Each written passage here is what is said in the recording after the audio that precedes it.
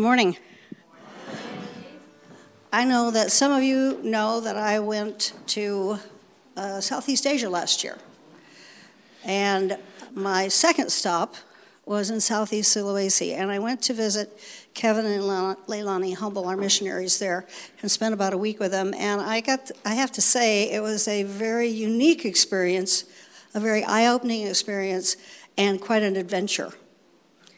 And if you want to talk to me later about the adventure part, I'll be happy to talk to you. But they have such a unique situation where they are because it's 99% Muslim. And you'll have to tell you exactly how they manage to do missionary work in that kind of situation. So I'd like to introduce Kevin and Leilani Humble, and thank you ever so much for your gracious hospitality. Just grab her mic. Good morning. It is such a privilege to be here in these kind of times, right? In 2020 and 2021.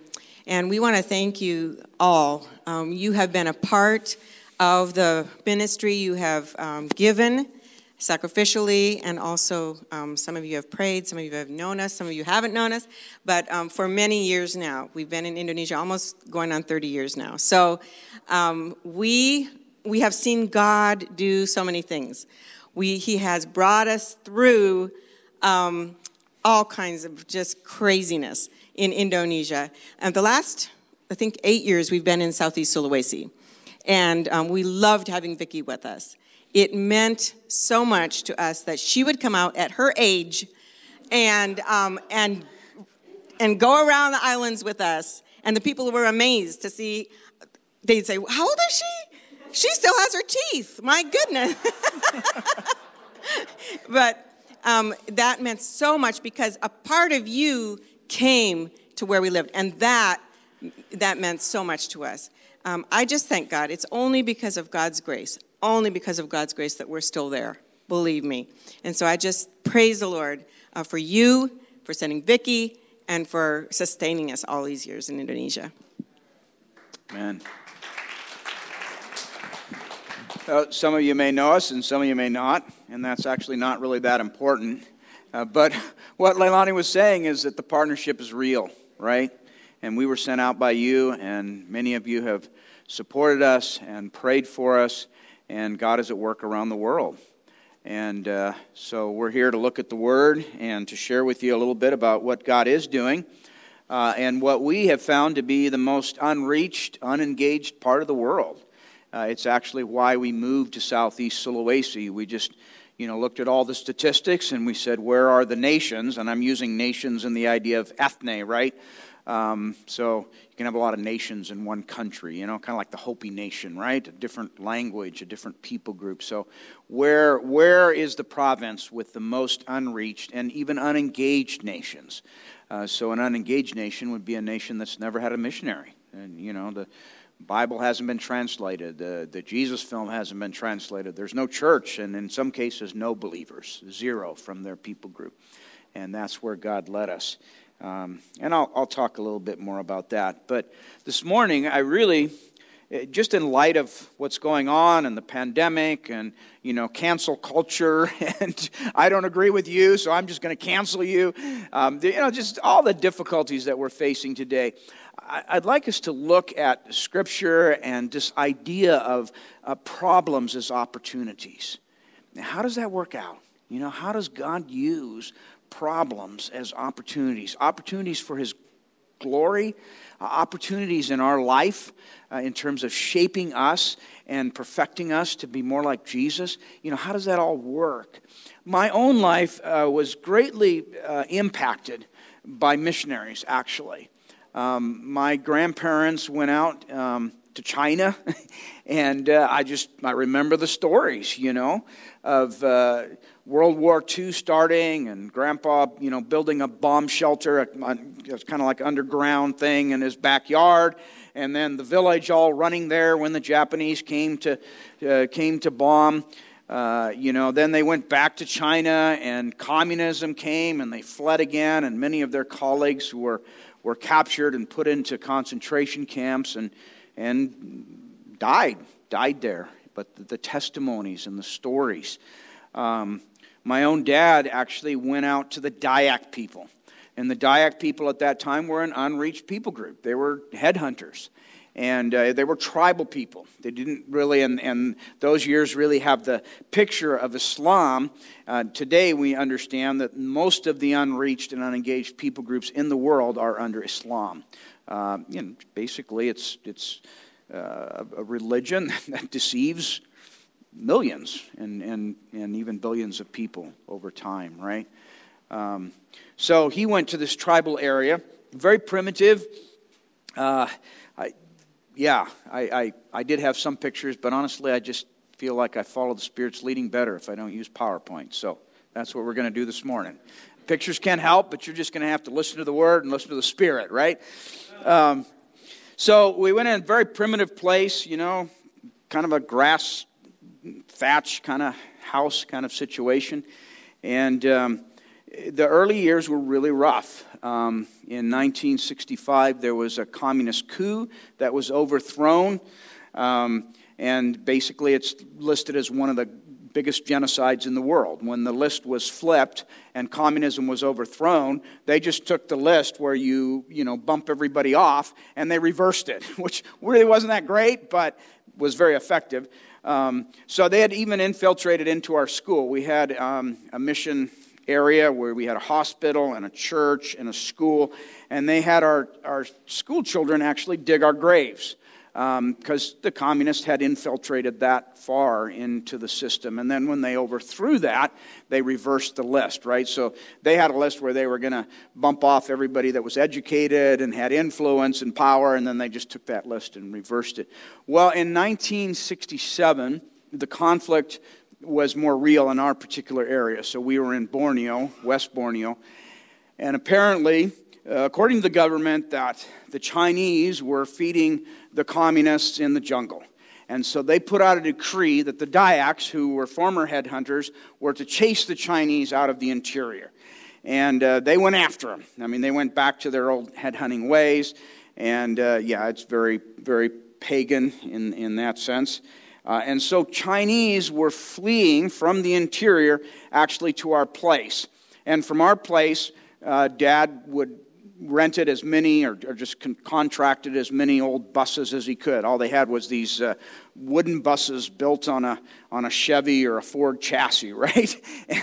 And he was shipping them into town as quickly as he could.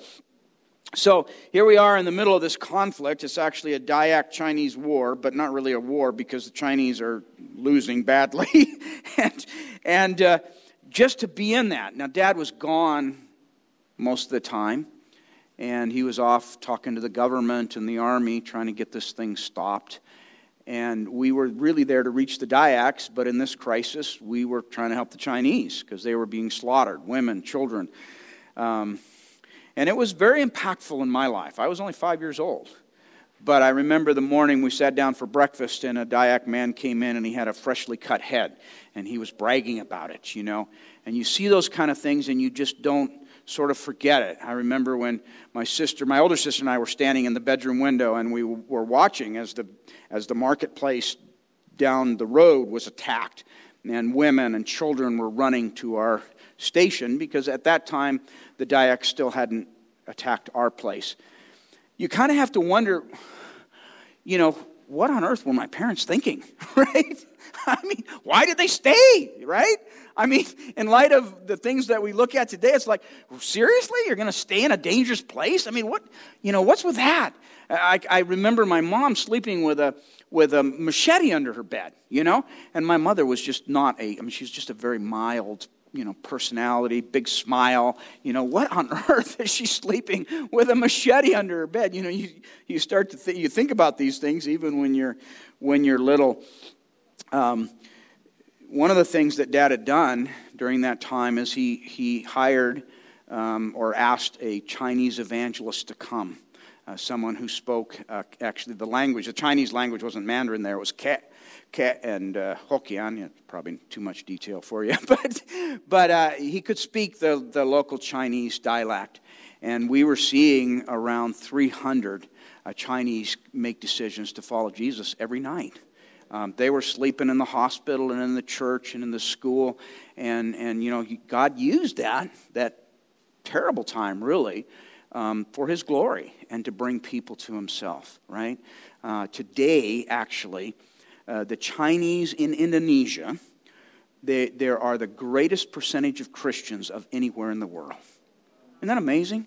It's over 30% believers. I mean, we're talking evangelical Chinese Indonesian believers, right? Well, the night finally came where we had to flee in the middle of the night. And someone came, picked us up in a Jeep. The roads were bad, and we fled in the middle of the night. And we got to town. You were safe in the city. And I remember, it was probably, I don't know what time it was, probably about 2 or 3 in the morning. And I called my mom, you know, which if you're a mom, that's a great thing for your kid to do, right? You just fled a crisis. And I was like, Mom! You know, like, oh man. So she wasn't real happy when she showed up. But it was at that moment that I understood, because Mom had explained to me, she said, you know, you see all this death. And she said, you know, if you confess your sins and you receive Jesus as your Lord and Savior, it's as if He places you in His hand. And it's just a good illustration, not just for kids, but anybody, right? And nobody can hurt you. And if He opens His hand, then you're going to go to be with Him and the rest of your family that believe in Him. And that sounded like a really good idea to me. And it was that night, you know, in the middle of this fleeing, that I called my mom into my room and wanted to trust in Jesus and confess my sins. Problems, right? Problems as opportunities. The Bible's full of these stories. Have you ever thought of it from that perspective? You know, you look at Abraham, and he's being asked to leave his homeland. Must have felt very safe there, you know, and he has to leave. And then he's told that from his descendants, he's going to be a blessing to all the nations. You know, descendants like the sand on the sea and the stars in the sky. But he has no children. Big problem, isn't it? Tries to figure it out, you know, uses the handmaid servant. You know, that wasn't God's plan. You know, he's trying to do it in his own thinking, you know. Finally has a kid, right? Here it is. And God says, I want you to give him up to me. Right? I mean, just put yourself in his, in his place. You know, he's walking up the mountain with his only son, right, from his wife. And the son's wondering what's going on. Where's the sacrifice? And Abraham, you know, the faith, he says, God will provide for himself the lamb for a burnt offering, my son. When we study this story with Muslims, they don't sit there and debate about Isaac and Ishmael. They are blown away by Abraham's faith. They can't stop talking about this man who believed God above all the circumstances, all the problems, right? It's just this incredible faith. And you look at that in Hebrews, and it talks about how their acts of faith, really, they had to be actions, right? Actions that they took based on their faith were attributed to them as righteousness. And we get confused about, you know, grace and salvation and works, and we understand that works don't save, but sometimes we separate them too far. Because faith has action, right? And those actions were attributed to them as righteousness, right? Because it wasn't dead faith, it was living faith that believed God in the face of problems, in the face of difficulties. And God used that to perfect them and to bring glory to himself. Well, the story is just full, right? The Bible is full of these kind of stories. Even down to Jesus, you know, over and over again, using problems. You know, he meets with the woman at the well. Well, she had 5 too many problems, right? Yeah. And, you know, he's talking about the living water, and she wants that, but she still has a problem. She's like, well, you know, your people, they worship in Jerusalem, and my people, they pray on the mountaintop. And, you know, it's kind of like, is this really going to work? You know? And Jesus says, no, the time has come where, you know, it's not about the temple anymore, and it's not about the mountaintop. It's about worshiping in spirit and truth. And she runs, and she goes, and she tells her people in the village. And then in John 4:42, you hear the villagers talking to the woman. And they said to the woman, For we have heard for ourselves, and we know that this is indeed the Savior of the world. Jesus incarnate comes into their village. And this is actually part of what we try to do in Sulawesi. We might get a chance to explain that a little bit later. But one of my favorite stories, we want to use this as our main passage in Esther. Okay, Esther chapter 4. If you want to turn there, I'm just going to pull some of the verses out, hoping that you got the context there. I'll give you a little bit of a context. One of the reasons this is one of my favorite stories in light of problems is because Esther is such an unlikely hero of the faith, isn't she? I mean, basically, Esther's a trophy wife. You all know what a trophy wife is, right? It still goes on today, right? When we come back on home assignment, there's a partner church in Huntington Beach that has a mission house. And we stay there. Now, Huntington Beach is not an area that we would afford otherwise, except that they have a mission house there, right? So Huntington Beach is a place where there's quite a few trophy wives, right? It's just, that's the way it is.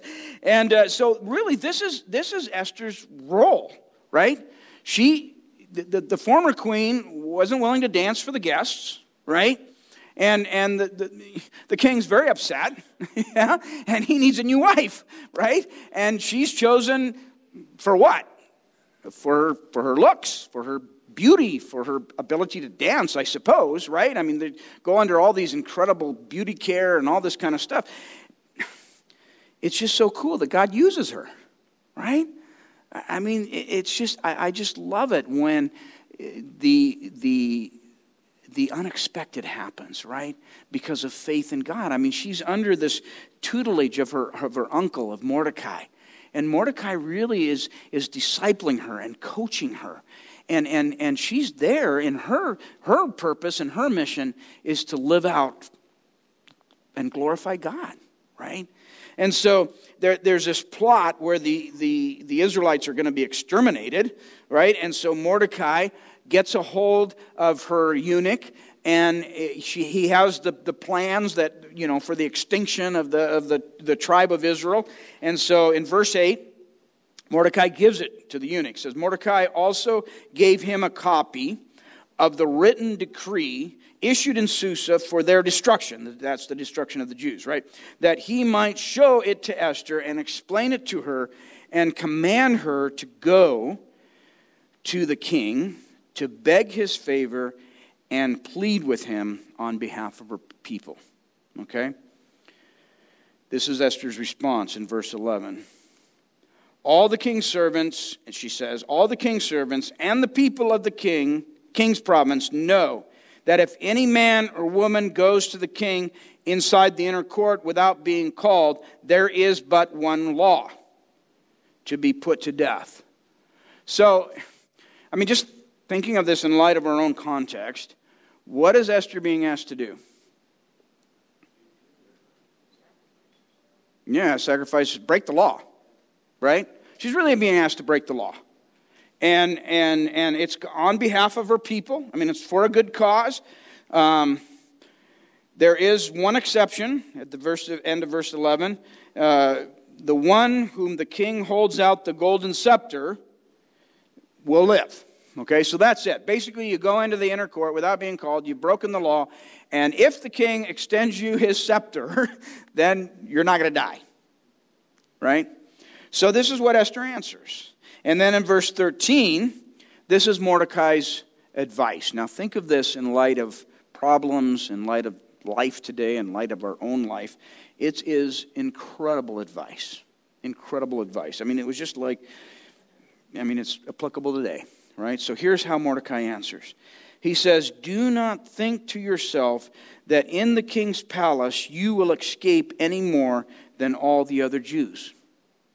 Okay? So what is the first thing he says? First of all, he's saying, don't think you're safe. Why do you have this misconception that you think you're safe? You're not safe. Just because you're in the king's palace does not make you safe, right? That's really good advice. I mean, a lot of what we hear today is based on the fact that we believe we're safe, right? So stay safe. Well, yeah, it's interesting, isn't it? And then in 14, he says, for if you keep silent at this time, relief and deliverance will rise for the Jews from another place. So if you don't choose to act, God's going to use somebody else, right? You're going to miss out.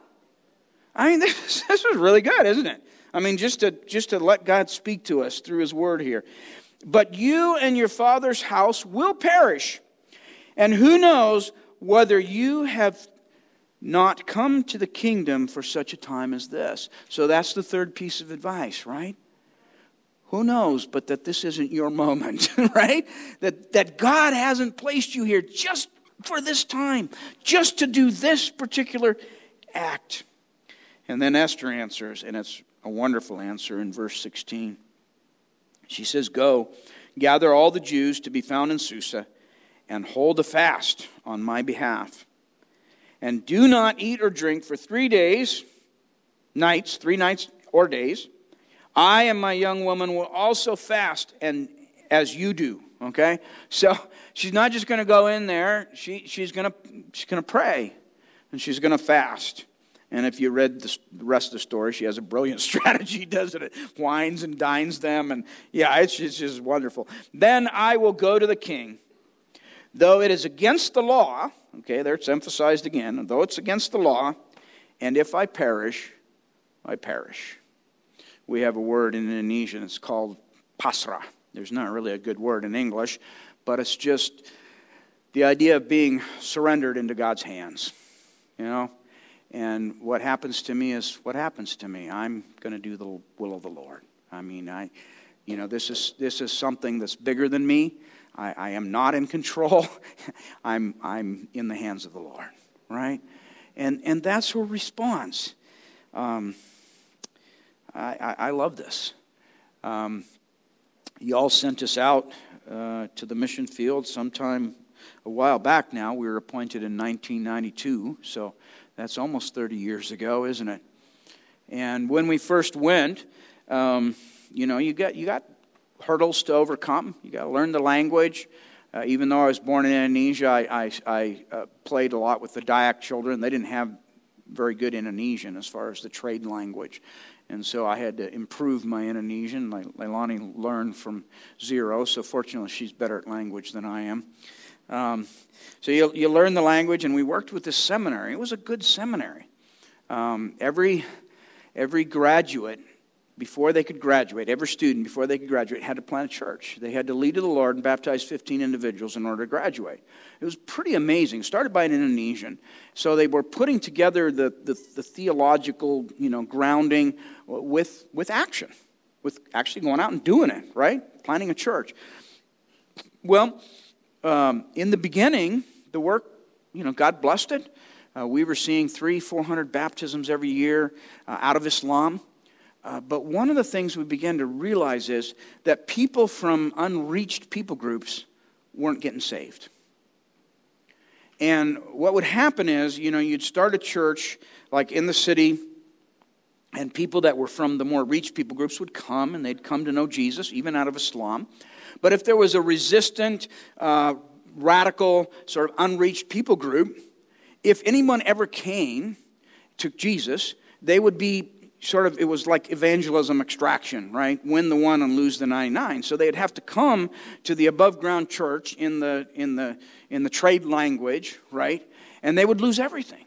They would lose their spouse and their children and their property. And it's an incredible testimony. A lot of times those people would end up going back. But if they didn't, you take them around and they share their testimony and all that they went through to follow Jesus. And it's incredible testimony. But the problem was there wasn't any movement that came out of that. So God's kingdom didn't come to that nation. That the church or the word wasn't established in that nation so that Jesus Christ could build his church and the church could multiply. And so we didn't see movement.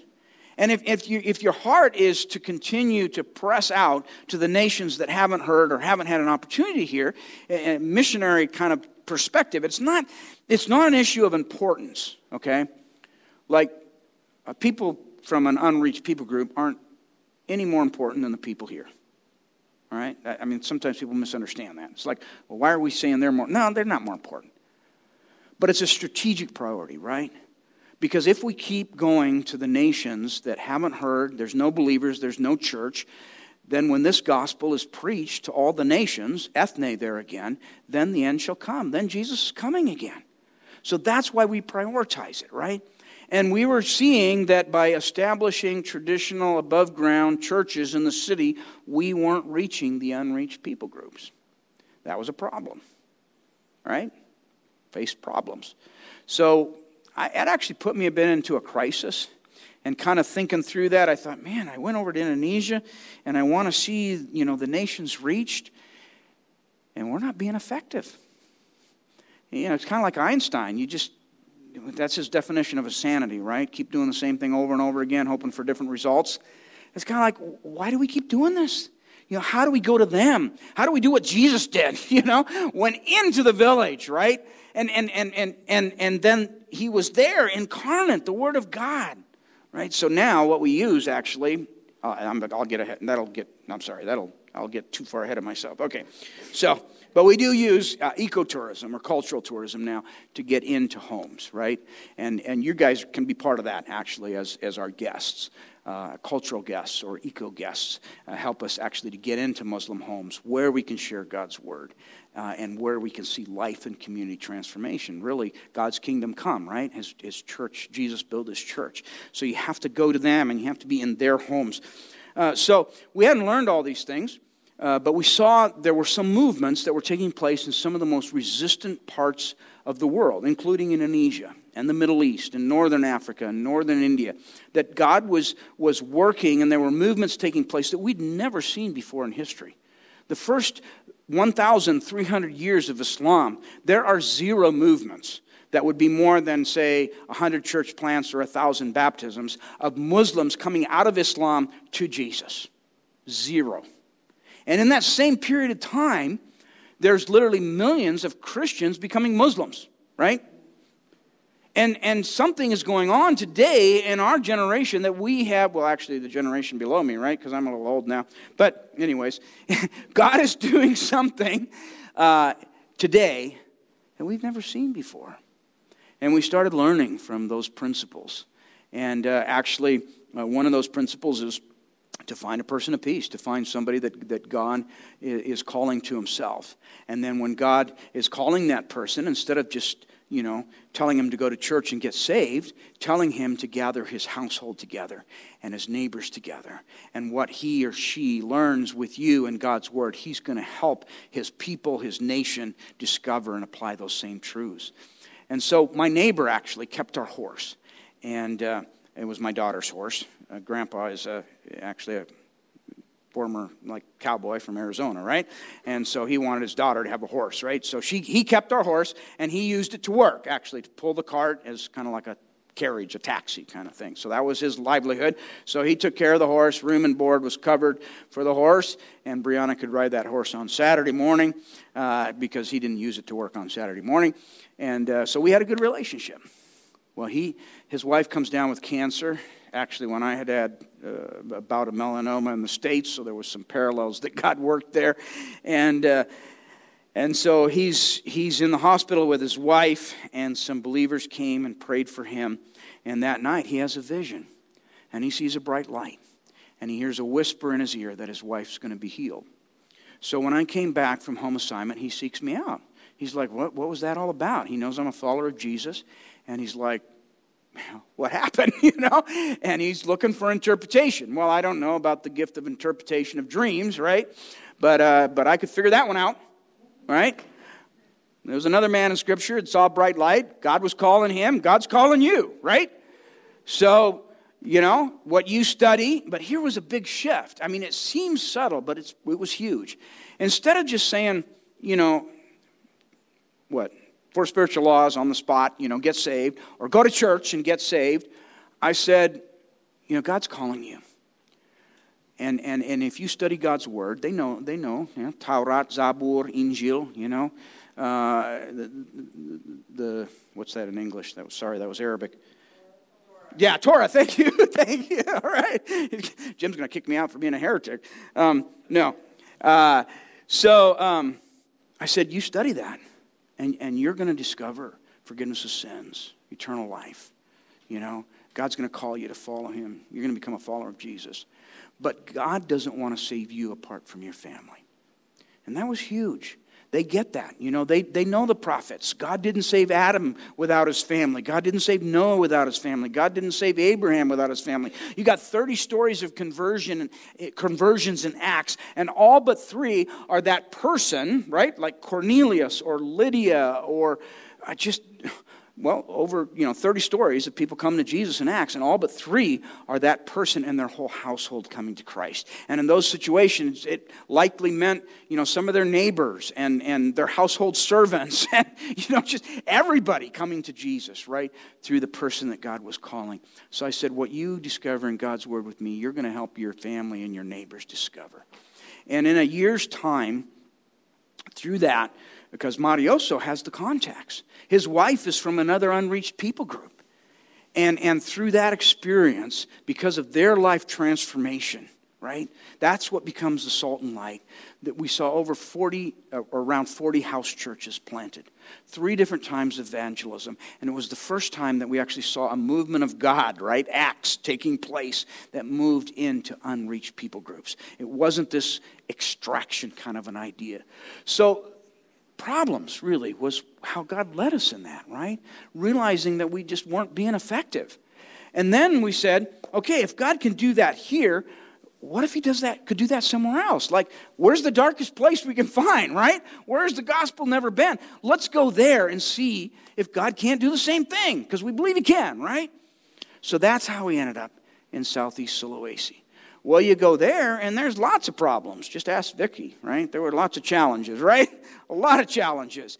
It's basically a 100% Muslim area. I mean, there's a few Christians in the city from other people groups, but the indigenous people, some of them, no believers. So how do you get in even? You can't get a missionary visa, right?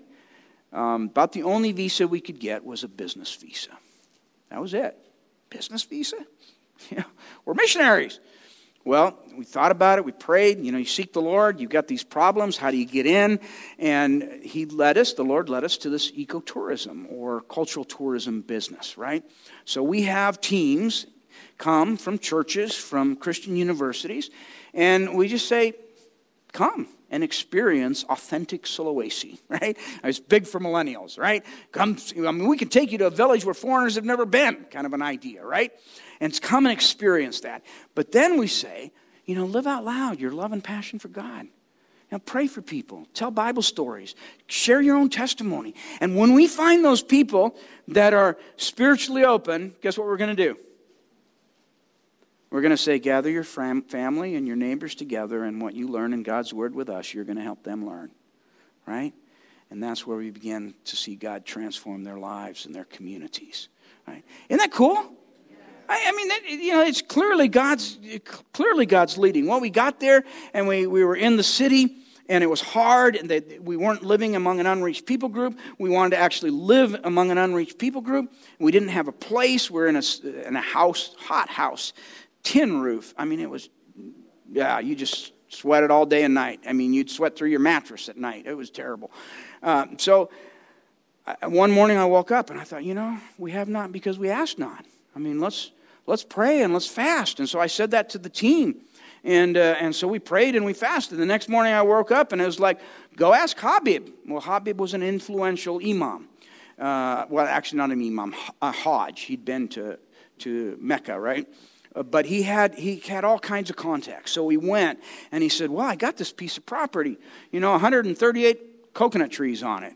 It was actually not that pretty when we first got it, but it was right on the water. Needed a lot of work. But one family wouldn't sell, very, very cheap, actually. So we prayed and fasted some more. And pretty soon that family got in trouble and was forced, actually, by the rest of the village to sell to us, And then we had a place, right? But then, how do you put up little villas and have guests and that kind of thing? Well, the faucet opened and the funds came in and as soon as we were done, the faucet turned off, right? And it's just the way God works. We moved out there, and the Indonesian family that we were living with, they didn't want to live among an unreached people group. So Leilani and I moved out there all by ourselves. It was a little scary, honestly. I like to think of myself as not very declined to fear, but I was pretty fearful moving out there. And we had no workers. It's like, we don't have a team. We have to have other Indonesian partners. I mean, who's going to help us with the follow-up and the discipleship and all these things, right? And so again, pray to the Lord of the harvest. Pray for workers. I mean, that's a command in the Bible, right? So we prayed. And I said to Leilani, because we'd been doing trainings around the country. And I said, well, why don't we just call some of the people that took our training? Some of the ones that God used during the training time. Because during the training time, some of them had started. We use a method called Discovery Bible Study. And some of them had actually started Discovery Bible Studies with Muslims. And we said, call those people and see if they'll come. And sure enough, 2 young girls came, in their 20s. And now we're working with over 100. Yeah, isn't that amazing? I mean, and that builds our faith, because it's like, okay, if God says there's a harvest, and we pray for more workers for the harvest, and then he sends workers, that means he wants a harvest, right? I mean, it's a faith builder, because it's like, God wouldn't be sending all these people if he didn't want to work a harvest here, right? Then we developed what we call a missional community, where, we encourage one another. I mean, just witnessing to Muslims every day is just hard work, right? Going out among the lost, you get discouraged. How do you keep doing that? Well, you need brothers and sisters in Christ that are doing the same thing, right? That are praying and encouraging each other. So we formed like a missional community, but we call it a hub because it's not focused inward, right? We're praying and encouraging each other to go out, kind of like an airport hub, right? You come in, you refuel, and you go, right? And you plant the gospel in their household, in their oikos out there. And so now we're sending workers will come and they'll be trained, American or Indonesian, and then we'll send them to other provinces and other unreached and unengaged people groups, because they've had the experience, they've had the practice with us. Well, we haven't yet seen movement in this province, but we've seen the first fruits, and that's exciting. When we moved there, the Bajo people, they're sea gypsies. We went to a Bajo village, right? Wasn't that great? That was awesome. They're sea gypsies. They build their house out over the water. I've even stayed in one. Actually, it was a Manui village. They're similar to the Bajo. The whole village was built on an atoll. You know what an atoll is? It's where a volcano bubbles up, and then there's a hole in the middle, and it's just like this incredible reef, a couple of miles across. I mean, the diving is spectacular. Okay, both Leilani and I are dive instructors. In case anybody wants to have a fun day at the end and go diving. Okay, I'm just trying to sell it here. Yeah. Okay. Anyways, I'm losing my train of thought. So the Manui people were there.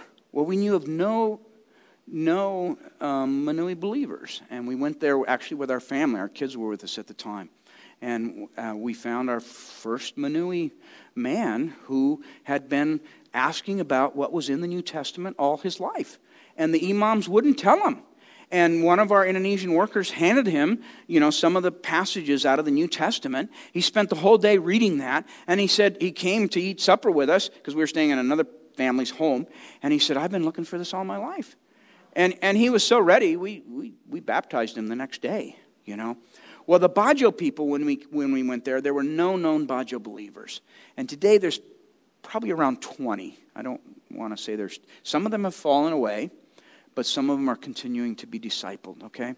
So, not multiplication yet. I mean, we want to see multiplication of disciples and churches, so keep praying with us. But man, when you see those very first people come to Jesus out of that nation, it is so exciting, I haven't done it yet, but it always makes me want to walk on water, It's just, yeah, I know. I would probably sink just like Peter, but anyways, it would be cool even for a moment, wouldn't it? It's so exciting to see those first people come to Jesus. Well, all these problems are opportunities. The access was going well. We called the business really an access, because that's all it is. It gets us in, right? And when you think about this kind of experience, it's really neat. I mean, if you come, you're going to have a total immersion experience, just like Jesus. I mean, usually if you go on a mission trip, You know, a lot of times it's a work project. Nothing against work projects, but, you know, they're work projects, right? If you ever go on a mission trip, if you're going to stay with the local people, it's usually believers, right? That's fine. But imagine going to a completely unreached, unengaged area, staying with Muslim families. I mean, this is truly incarnational ministry. And the important piece is the relationship, right? You're sharing your testimony. You're sharing about Jesus. You're sharing God's word. What you're doing isn't really actually that important. You just do what they're doing. You want to go out and do traditional fishing or help them plant their crops or whatever, right? But it's living out God's love through word and deed, right? So we do want you to live out loud. So we had 2 teams coming. One was from Chicago. One was from Huntington Beach. And the villages that we wanted to go to called us and said, you can't come.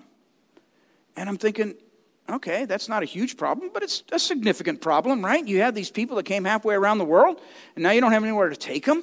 So I got my team together, and I said, we do a thing called listening prayer. I mean, we pray, and we just try to listen to the Lord. Where do you want us to go? What do you want us to do? So we got together, and we're praying out in the bungalow out there by the water, a pretty spot. And we get done praying, and nobody hears anything. You know, it's like, okay, now what would you? Let's go to bed. Maybe in the morning we'll have an idea. You know, I woke up in the morning, and I had surveyed 2 villages that were close to a village where we had about 8 Discovery Bible studies going on.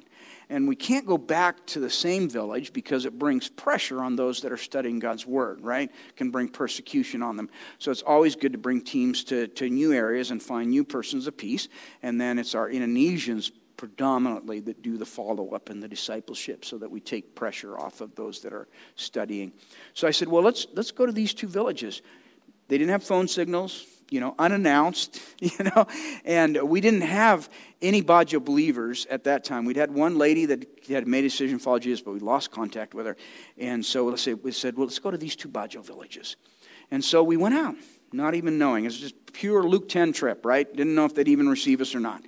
We went there, they took us in, and we saw at that point our first solid 5 Bajo people that made decisions to follow Jesus.